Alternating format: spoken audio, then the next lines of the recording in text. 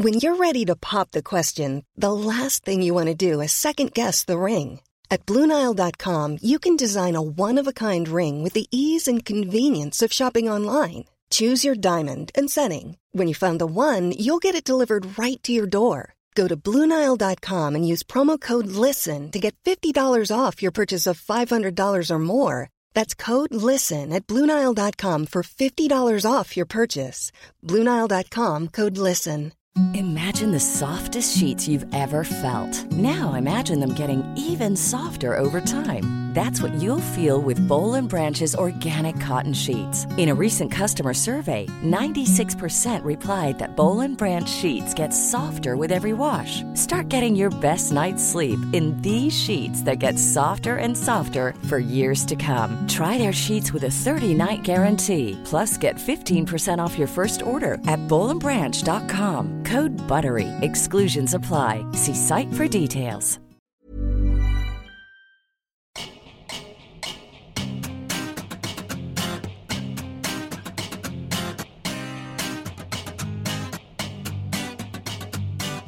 Welcome to How to Cope. Every episode, writer Becky Howard, that's me, and my friend psychotherapist Lucy Clyde will be talking about how we can look after our mental health during the coronavirus crisis and beyond. Because whatever type of pandemic you're having, it's hard on all of us. So let's try and get through it the best way we can by talking. Oh my God. One of the things is actually that this idea that lockdown might lift, that we might have a pathway out. Are you feeling the positivity a little bit, Lucy, today? Well, let's So not have get I put carried. too much? Have I put too much on your positivity plate and demanded you? Let's not get carried away here. No, I am feeling cautious, I would say, and I'm just, this idea that we might have a way out feels good, but I'm slightly skeptical as well, and I tend to adhere to that idea that if something seems too good to be true, it probably is. Are you saying our government possibly might not be the most reliable and have got a great track record in delivering on their promises? Becky, how could you imply? I don't know. Such a thing. Call me a cynic. Good Lord, that is exactly what I'm saying. That is what I'm saying. I'm saying Okay. a hefty pinch of salt in the direction of 10 Downing Street from me. Yeah.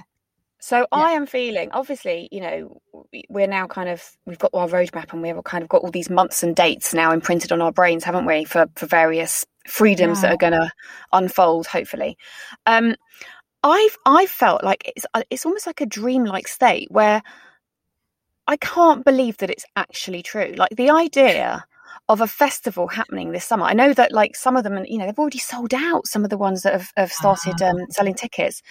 And this idea that a festival is going to take place in 6 months or less than 6 months, I'm like, nah. Like, to me, it's unthinkable. How would that? Yes. Unthinkable. I can't. I've been conditioned by COVID to kind of we nah. have. No, we have. I mean, this is the thing. We've all been conditioned. I tell you what I have done. I have booked a haircut for mid-April. Oh, well, me too. There you go. We can show them off at the same time. But that's as far as I'm prepared to commit myself in terms of getting out of this, because I remain very skeptical, and it may be that I've just been COVID conditioned. I may just COVID conditioned, institutionalized by it. Maybe we should ask our guest whether she has been COVID conditioned too. We should. I'd love to hear if she has. I suspect, like most of us. She probably has. It seems like everybody has. Yeah. So we are talking today to Neema Shah, who is an author, a debut author. Her book came out at the end of February, and it's called Kololo Hill, and it is excellent. I have finished reading it. It is. It's an amazing book, really, about a tale of a family who are persecuted out of Uganda by Idi Amin's government, and then they come to Britain. So they're Ugandan Asians who then forge a new life in Britain in the 70s. And I'm really looking forward to talking to Neema as a writer as someone who is writing under lockdown, and it's also that strange experience that many people have had of launching books under lockdown too. Mm-hmm. And it'll be really interesting to hear her take on all things mental health.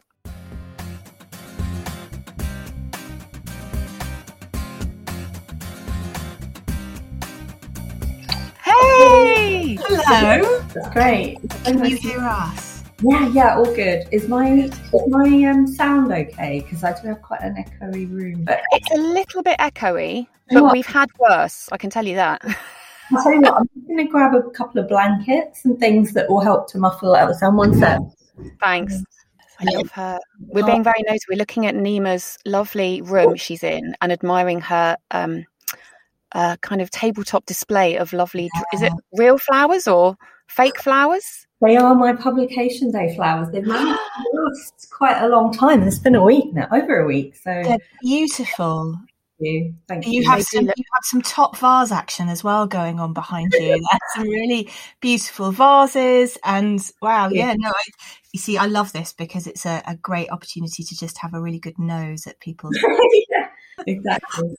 So thank you so much, Nima. We were literally just introducing you before you popped into our screens. I first want to say a massive congratulations on Kololo Hill. Thank you. Yeah, thanks. It's been amazing. Considering it's a book that's launched in lockdown, it's been amazing to see the response. So yeah, I'm really pleased. It obviously, I'm quite active on Twitter and I have a lot of authors on my timeline, and obviously people who've been releasing books during this period have had to kind of totally shift their launch plans, and it seems to be a lot of it's being housed on Twitter or Instagram or whatever you're on. Is that where you've been finding most of you've had to kind of spend all your time engaging with people? Yeah, a fair bit. I mean, I was already quite avid on Twitter and I really like it, and I've met a lot of friends through that as well. So actually, that was fine. And because of my day job in marketing, I'm quite used to using social media for that.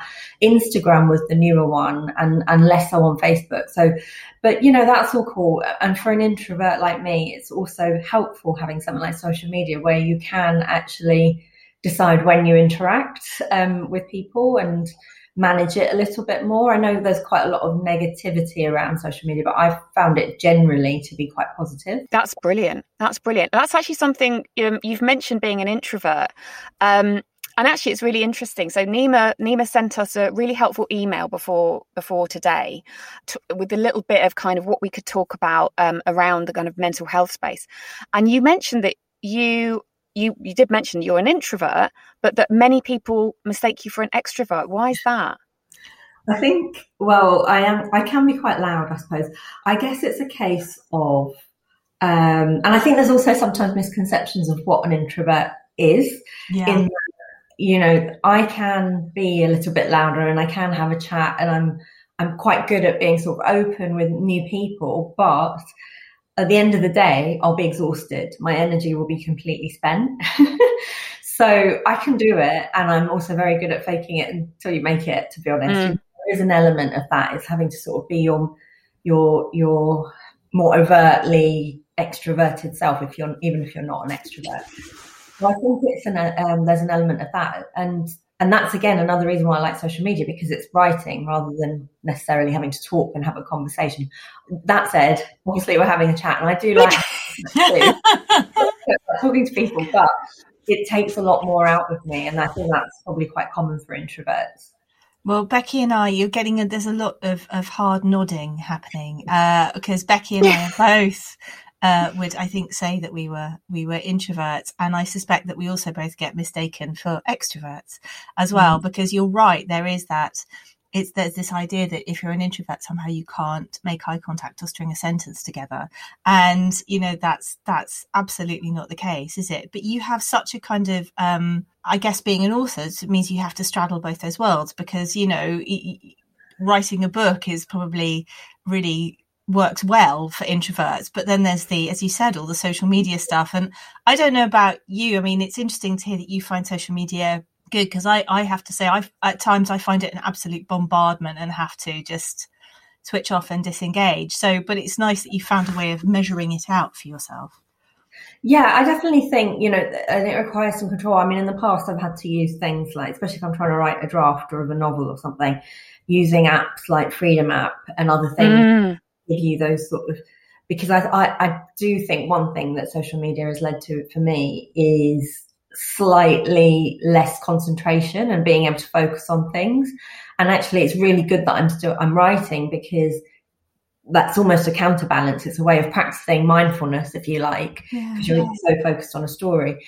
So I think that whole, rationing yourself as to when to go on social media helps. I hated it at first, but that was because I didn't really know anyone on there. And now it's like going into the pub and just sort of saying hi to your friends that are always there or whatever. Hopefully not always there, but often there, yeah. Or we'll get back to you sometimes. Yeah, exactly. So you can say hi and get up to date on the news, and I think that helps. But that even takes time, and I really hated being on social media at first, and it can feel a bit like you're interrupting other people's conversations, and you have to sort of find your community, and that's the good thing about Twitter in particular, is there's a big writer community, and you can get involved in that. Sometimes it feels like I'm the only person on my Twitter timeline who hasn't put a book out yet. I just have authors and authors and authors. That's the other thing. And that's another thing about social media, isn't it? That everything sort of gets a bit amplified, and you start thinking that is the real world, and it isn't necessarily the real world. It's where certain types of people gravitate, I suppose.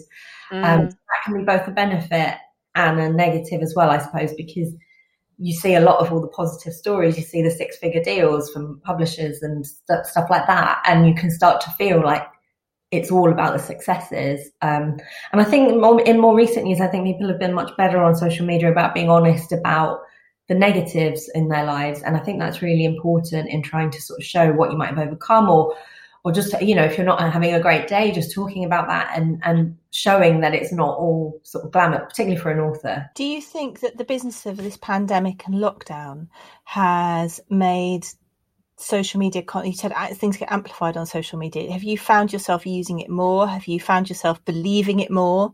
Have you lost your reality a little bit? Yeah, there's certainly been times, I think, both pre-pandemic with things like Brexit and Trump and stuff like that, and as someone from an immigrant family, those things sort of play on your mind a bit in a slightly different way. And more recently with the pandemic, when we first sort of learnt about COVID, I did have to have a period where I just didn't go on there, because, as you say, it's just constant bombardment, and that is really not good for the mind. And I think, though, but that said, that's why I think sometimes social media gets a bad rap, is that we have to take control of ourselves, and it's sometimes hard to do. Everything is set up on social media in terms of the algorithms to make you stay on the social media. So you've got to sort of work against that a little bit and find the ways that work for you. So whether that's other things like apps, that's, for me anyway, that's how I found it. And sometimes just saying, I'm not going to be on for a little while. I'm going to take some time off, and I'll come back when it's a little less crazy on there. So thinking about the pandemic, when you were talking about obviously when it first hit, and you had to kind of try and get yourself off social media, because the temptation obviously was to be like, oh my god, what's going on?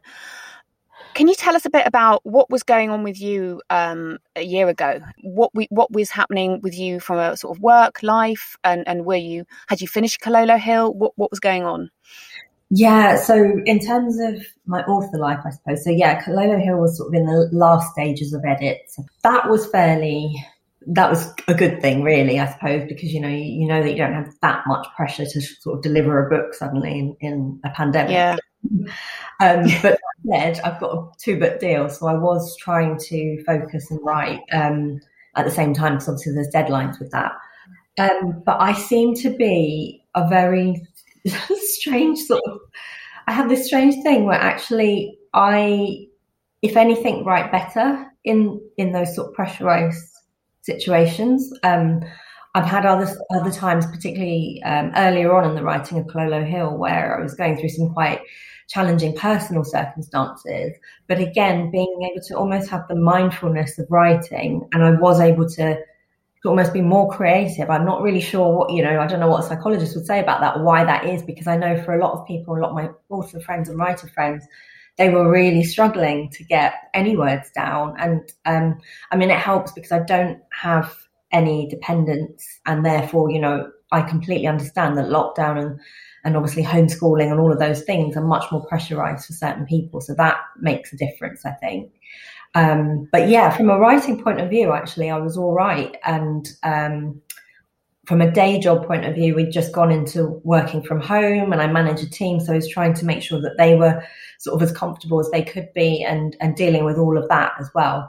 But again, from an introvert point of view, I don't know, but at the beginning of lockdown, it started to feel a bit like, oh my gosh, we've always lived in an extrovert's world, and this is what it might feel like to live in an introvert world, because lots of meetings.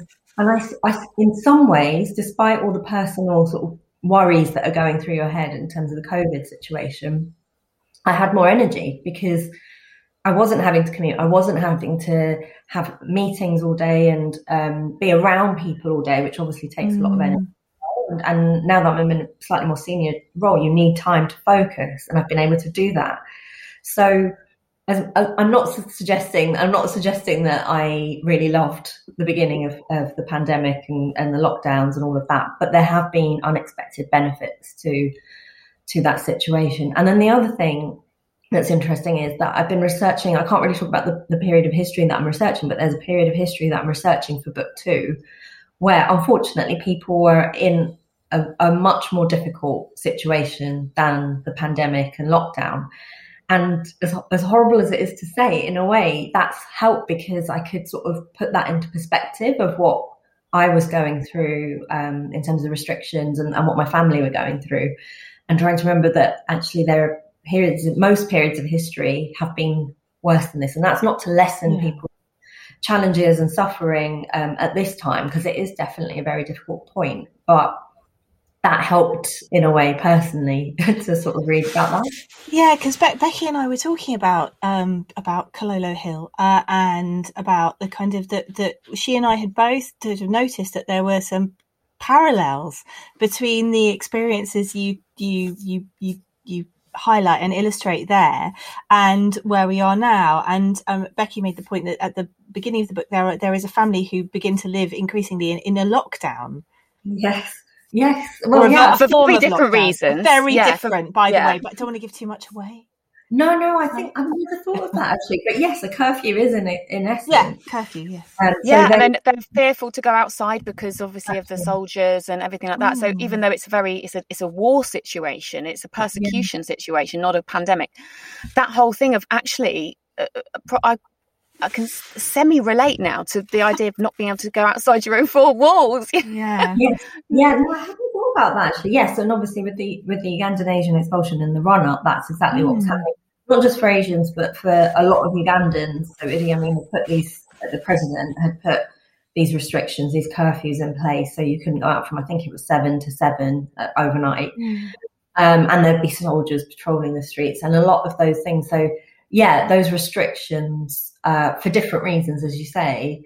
But I hadn't thought about that because I'd written most of the book, I suppose. But it is, in essence, it's a type of lockdown in that situation too. I'm really interested in what you were saying about finding as a natural introvert that actually you got more energy because you weren't in once you got into your kind of lockdown swing of things, because you weren't I can't speak today. You weren't using it elsewhere, so you could kind of keep it for yourself. So did you kind of find that you were able to I don't know if enjoy is the right word, but I suppose thrive, rather than, I think some people found it incredibly draining and energy sapping, but you seem to have had the kind of a different reaction to it.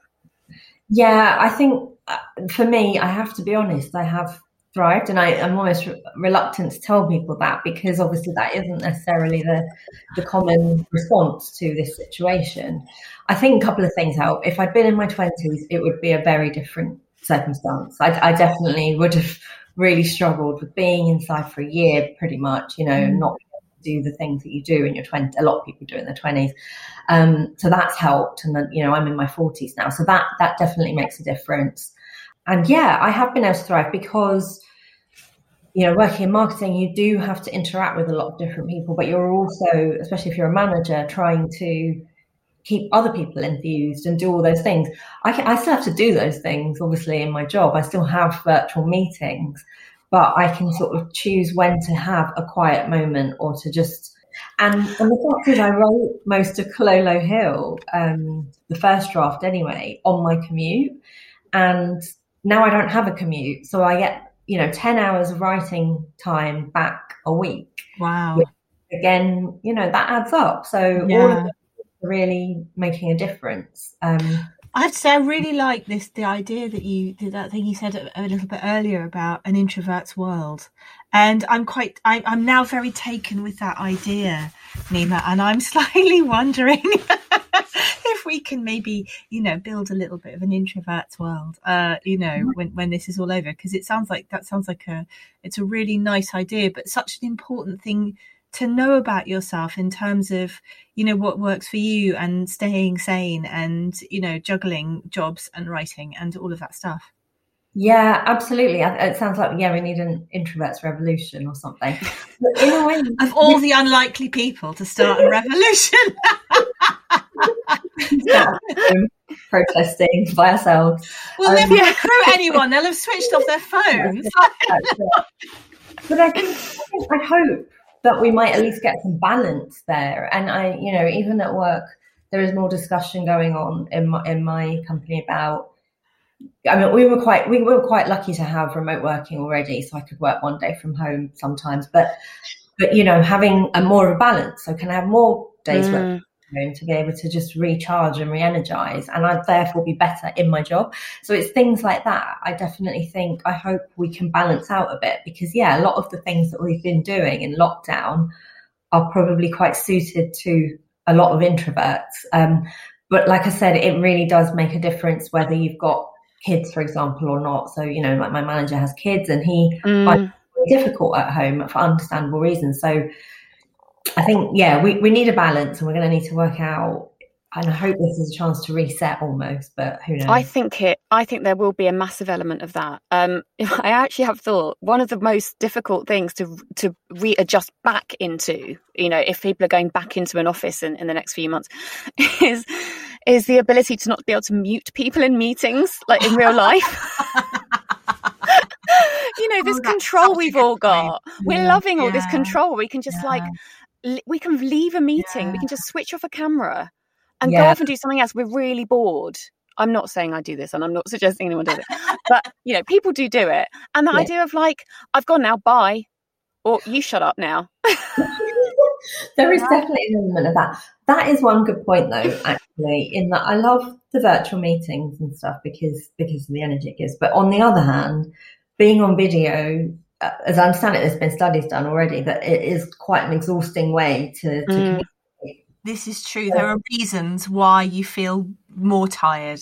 Yeah, exactly. And it's why, apparently, isn't it as well, Lisa, we were talking about that in this third lockdown, there is not the mania fashion for socializing on Zoom as there was in the first one, because we all worked out quite quickly how draining and also unsatisfying it was to try and socialize with our friends in this way. Did you find that, Nima? Did you do any of the Zoom quizzes and everything last year?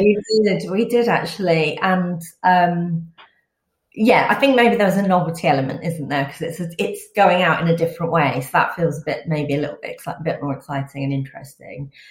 I must say, though, my publication week last week, obviously everything was virtual pretty much. So, and I was saying to my friends that it felt just as special. It was amazing. My publishers did a really good job.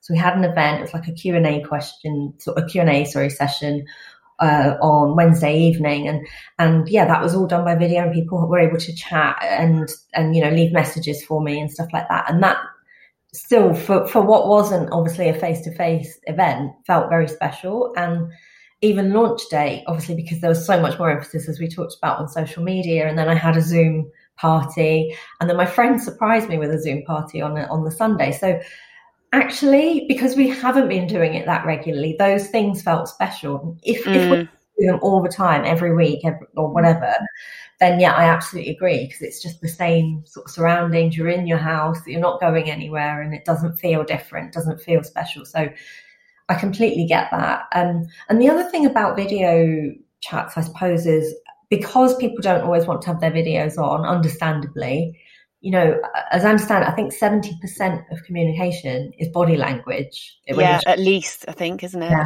right. Yeah, high contact, non-verbal. Yeah. And it's not just body language. It's I think what they called again, micro community. It's something. Yeah, it's all the tiny little things that we notice about each other. It's the vibe as well that we get from each other when we sit opposite each other, and there are cells in our brain which are exclusively devoted to that. They're called mirror neurons, and they are basically about how we relate to a real person in real space and real time. And they're how you slightly know how somebody's feeling, even if they're not really telling you, which in this country is really, really important. We really need, and I sometimes wonder if British people, no, they don't wish to impugn the rest of the world's relating capacity in any way, but we are so buttoned up here that I am so used to not saying what we're feeling or saying exactly the opposite that I slightly wonder if we've overdeveloped it a little bit, because we have to be such sophisticated readers of each other here, because if you say to somebody how are you doing and they say fine, they could mean and then the day I'm in the pit and you know I can't get out of bed, but they'll go yeah, you know, fine. And that's it. That's all it's got. I totally agree. I absolutely agree. I do think so. I mean, yeah, even if when you got your video on, you're only able to see a certain amount of someone, right? So there's definitely those sort of signals. And it's so interesting what you're saying. I do agree with the whole, you know, being British. And obviously I was born here, so I'm much more sort of British than certainly my parents in terms of those responses. But it was so interesting when I went backpacking around South America and I was learning Spanish, and I became a different person when I spoke in Spanish. And I talk about that in my book a bit as well, about when you speak a different language or, you know, a different culture, how you behave differently. So yeah, I don't know, because I've never worked in South America, but I imagine that South American video calls are slightly easier to at least get going on, even if the video isn't on. That would be my impression. But that's really funny you say that about the language thing. It's so right, because I'm doing quite a lot of French at the moment, and I definitely am like trying to behave a little bit more supercilious and cool when I speak French, which is a bit pathetic. I'm just basically trying to be like, oh yes, you know, a little bit. Exactly the same. And what was funny is, I mean, my Spanish isn't brilliant, but when I spoke to a friend of mine who is from South America, and he said, yeah, you basically sound like a child. And I thought I sounded so, you know, sophisticated, but because, you know, your vocab formed and it's not exactly right. So it's so funny. But yeah, anyway, so I think it's that there are obviously drawbacks with video calls in the long term. And that's why we need that balance. It'd be great to be able to sometimes have video calls because it means you can work from home, and other times to work in the office.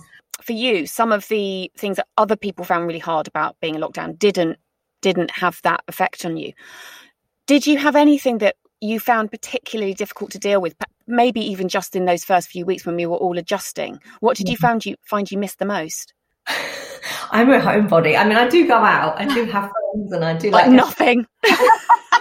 The things that I missed were obviously being able to go out whenever you just want to pop out, and seeing friends. Like I saw my friend for a walk the other day, and not being able to hug her goodbye, and you know, that sort of stuff is still really difficult, as I imagine for a lot of people. So that's very strange. And the other thing that certainly with my parents, who, you know, that they're in their 70s, and they were that generation early on in the pandemic who were not taking it that seriously. Oh no, yeah. But a lot of people in that generation were not taking it that seriously and thought that it would be all right. And that worried me because I was just worried about them sort of going out, but they kind of got it quite soon and quite quickly, luckily. I'm sorry, they understood, not that they got COVID. Yes, they didn't get COVID, thank God. That's how they learn their lesson, thankfully. But yeah, so that's hard. It's like worrying about your loved ones, because obviously even if you're a bit younger, you obviously worry about those who are more vulnerable around you.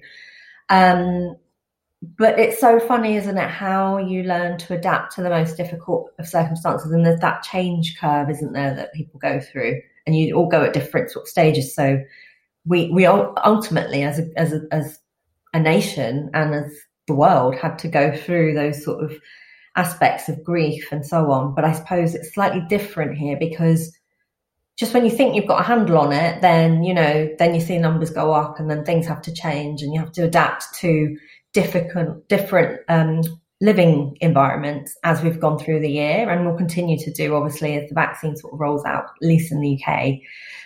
How did you find that period? There was a very odd period, I think probably pretty much all the autumn, which I found very tricky. And I know a lot of other people did as well, because there was constantly shifting goalposts.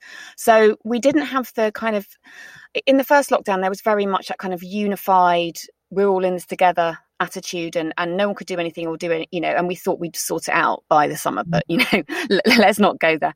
But that period where everything changed seemingly on a week by week basis, with the government introducing something, taking it away again, moving something else. How did you deal with that constantly shifting set of goalposts? Did you find that quite difficult? Yeah, it was definitely frustrating. The other thing I've been thinking, though, is, having been through, as most people will have, difficult personal circumstances, which perhaps you're dealing with on your own, at least with a situation like this, to an extent, we are all in it together. And I think that has, on the whole, helped. There is that feeling, we're all going through it. We're all not really sure what's going to happen from one week to the next. So I suppose from that point of view, it's almost easier to do, or it has been anyway for me, and the feeling that actually everyone's going through a challenging time, and we all have ways of coping. Yeah, but that kind of ties up really with a lot of thinking around collective trauma, Nima, because, sort of collective trauma is generally seen as being, not always, but an experience that's gone through collectively is seen as less damaging than those kinds of individual traumas where we feel ourselves to be alone in our own pain and terror and loneliness. And that's I think that's sometimes the line between upset and trauma, is feeling alone in your own mind or feeling alone in your own pain. So, if you're going through experience where you're very alone, and it's very rough, then it's likely to take you a bit longer to recover than from something which is collective. And I think it's hard really at this stage in it all, isn't it, to kind of gauge the degree of collectiveness, because we're all still going through it and it's different for everybody.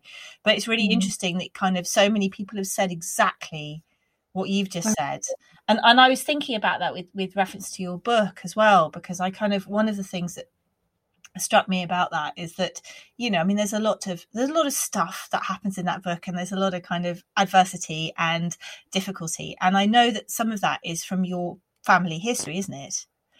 And I wondered about that in kind of relation to you and your kind of, your resilience, because, here you are, and I know you say that you are temperamentally pretty much perfect for this situation. So, you are pretty much on some level some kind of template for how to do this, I guess.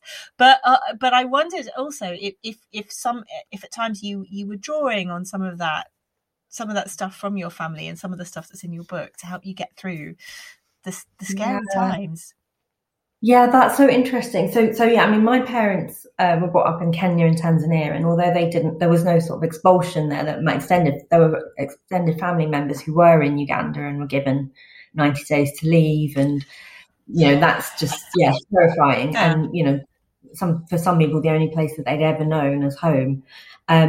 But looking on, my parents in Kenya and Tanzania, their governments were also sort of restricting a lot of the rights of Asians. So there was definitely that aspect. And I suppose just as immigrants coming to a new country for my parents, that is something that I haven't had to do. I've been to live in the US before, but it's under very different circumstances.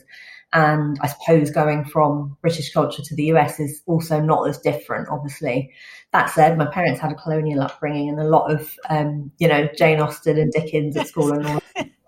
So, but, coming here in the 70s wasn't the easiest. And it was only through writing the book, actually, that I found out about some of the circumstances that my mum had gone through. For example, just people calling her names, skinheads in the street calling her names, and she just sort of shrugged it off. And she's very tough, I would say. And then it sort of echoed through to me at school and, being told to go back to my own country, but I was born in England and things like that. So I suppose from a race point of view, there are things that are common for generations, but I don't know if I would have said I drew on it. Now I feel, though, there must have been something in my blood because my grandparents went from India to East Africa during World War II. That takes bravery, it takes resilience. Same for my parents, but maybe on a lesser level. And I'd never thought about it this way, but now I think, and I even said this in my publication event speech, so if I am in any way independent or determined, it probably comes from that. I don't genuinely think it was in my blood because I know that's not how science works. But there's that feeling that there's something in our family that, as survivors, I suppose. But this stuff gets passed down in story and behaviour. It's not in your blood, but it's intergenerationally transmitted for sure. Yeah, I think that makes sense. And yet, I suppose the one thing that is different is the straddling of cultures. No, maybe not so. My parents probably had that to an extent, but slightly different. So I was born here. I feel very British in many ways, but there are more traditional aspects of Asian culture that are also often imposed on people like me. And I suppose trying to deal with those is a bit more unique to this generation or people of my generation or younger. And that in itself, I think, takes some resilience and learning your own path and learning how you want to sort of proceed. Yeah, definitely. Yeah. Definitely. Thinking about where we are now, which is, we've now got this kind of idea of the future that will be, hopefully, fingers crossed, everything crossed, COVID-free at some point in 2021, which feels, for me, actually, if I think about it, I was saying to Lucy earlier, it kind of still is slightly freaking me out a bit, which is weird in itself. And I wanted to ask you how you're feeling about the coming months, like from your introverted, place of comfort and I'm managing this, I can do this. How do you feel about the unfolding next few months? Yeah, it's so interesting, isn't it? Because that whole June 21st announcement and, everyone wanting to go out and have parties. And then it's so funny because I was thinking something and then it played out in a tweet that I saw that someone had shared, which was, I think it was something like June 21st, all the extroverts come out and party. And then a month later, the introverts go out once that's all, they've got it all out their systems.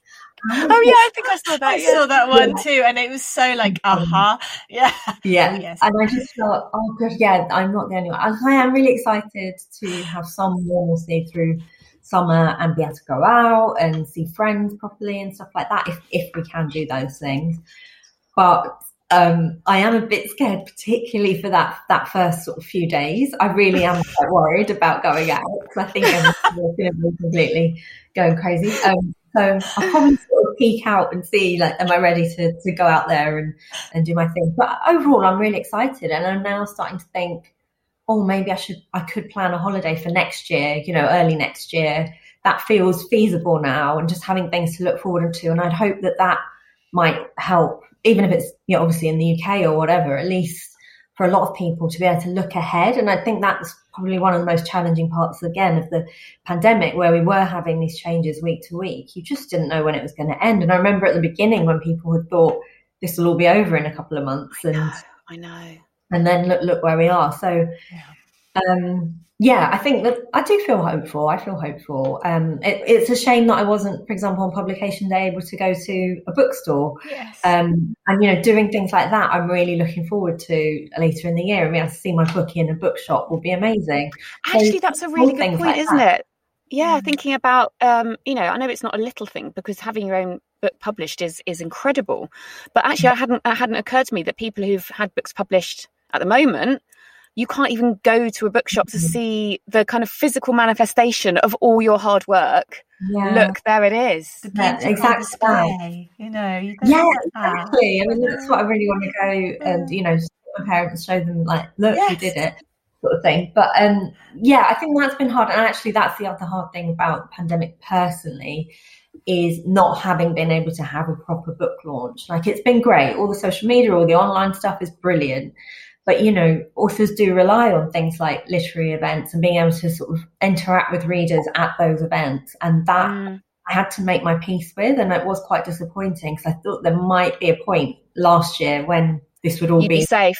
Yeah. At least I had to go to the bookshop. But, obviously we're in lockdown right now. So, but I made my peace with it. And actually it's been fine. And publishing a book is a long game, as we talked about, that people can be buying your books in the years to come. So you just have to sort of get on with it, really. I hope, though, as strange as that feels right now, that the ways that we've adapted to the pandemic are the same sort of mechanisms that will kick into place to then get us out of the pandemic. I know there are a lot of people who are very worried about what happens post-pandemic, but I think overall we as a race are very adaptable. Yeah, we're adaptable, and that's how we've evolved to be that way.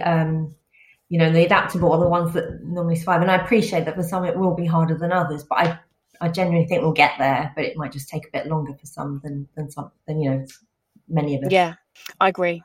Oh, so Nima, thank you so much for talking to us. Great. Massive congratulations again. Look, I've even got my copy in my little cupboard here, Kololo Hill. Mine's just it was brilliant. I so enjoyed reading it. And I'm super impressed that you have continued to be able to be creative under these circumstances, because as and as I know, is what we've seen, it's not been like that for everybody. And I can't wait to see what you do. So what's happening with book number 2? Are you writing it at the moment? Yeah, so I wrote my first draft last year during this whole first situation, and so I'm editing it at the moment. But it won't be released for a couple of years, because I've got paperback for Kololo Hill next year. So I'm just going to use this time to get some of those other ideas that I had creatively out onto paper for now, and obviously just promotion around the book and so on. But I do recommend, actually, even to non-writers, to consider thinking about doing a little bit of writing, whatever it is, just getting your thoughts onto a page. It makes such a big difference if people are finding it difficult. Like I said, you kind of get into a bit of mindfulness, which I'm not very good at normally. My mind's always all over the place. So but writing seems to work for me, or whatever it is, painting. Do you find or whatever. It just slows you down a bit? Yes, definitely, because my brain is normally like, and I've got a lot of nervous energy as well.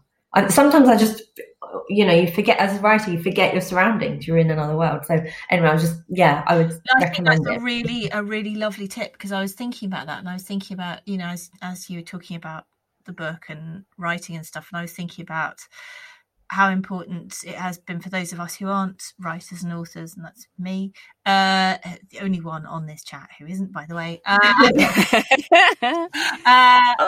It's actually, one of the things that I find helpful, although I'm one of the people who's really struggled with their concentration during all of this, is the business of reading, and just how kind of,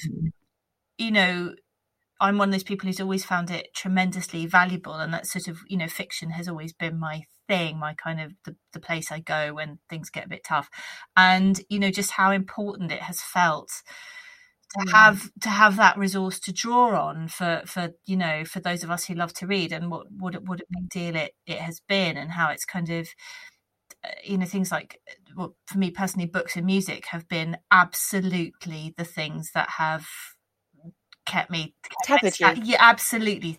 Nice. Good work. Yes, absolutely. Have tethered me to my sanity. My precious sanity, throughout all of this, and just kind of what, just how grateful I've been to authors and musicians actually during this time. Yeah. Book sales are up because people have been sort of going to read, which is great. All right, well, lovely to talk to you, Nima. Thank you. I really appreciate it. Thanks so much. No, it's a pleasure. Thanks a lot. Bye. Bye. Thanks for listening to How to Cope with Becky Howard and Lucy Clyde. If you enjoyed these podcasts, please rate them and leave a review on Apple Podcasts or wherever you listen. Don't forget to subscribe so you never miss an episode. And tell your friends. Thanks for listening to How to Cope.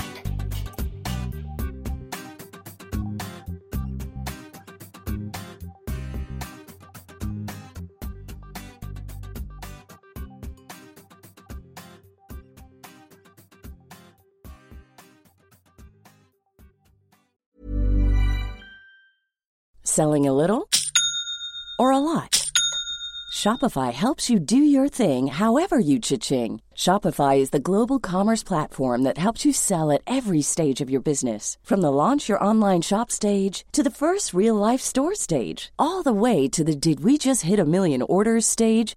Shopify is there to help you grow. Shopify helps you turn browsers into buyers with the internet's best converting checkout. 36% better on average compared to other leading commerce platforms. Because businesses that grow, grow with Shopify. Get a $1 per month trial period at shopify.com/work. Shopify.com/work. Imagine the softest sheets you've ever felt. Now imagine them getting even softer over time. That's what you'll feel with Boll & Branch's organic cotton sheets. In a recent customer survey, 96% replied that Boll & Branch sheets get softer with every wash. Start getting your best night's sleep in these sheets that get softer and softer for years to come. Try their sheets with a 30-night guarantee. Plus, get 15% off your first order at bollandbranch.com. Code BUTTERY. Exclusions apply. See site for details. Hi, I'm Daniel, founder of Pretty Litter. Cats and cat owners deserve better than any old-fashioned litter. That's why I teamed up with scientists and veterinarians to create Pretty Litter. Its innovative crystal formula has superior odor control and weighs up to 80% less than clay litter. Pretty Litter even monitors health by changing colors to help detect early signs of potential illness. It's the world's smartest kitty litter. Go to prettylitter.com and use code ACAST for 20% off your first order and a free cat toy. Terms and conditions apply. See site for details.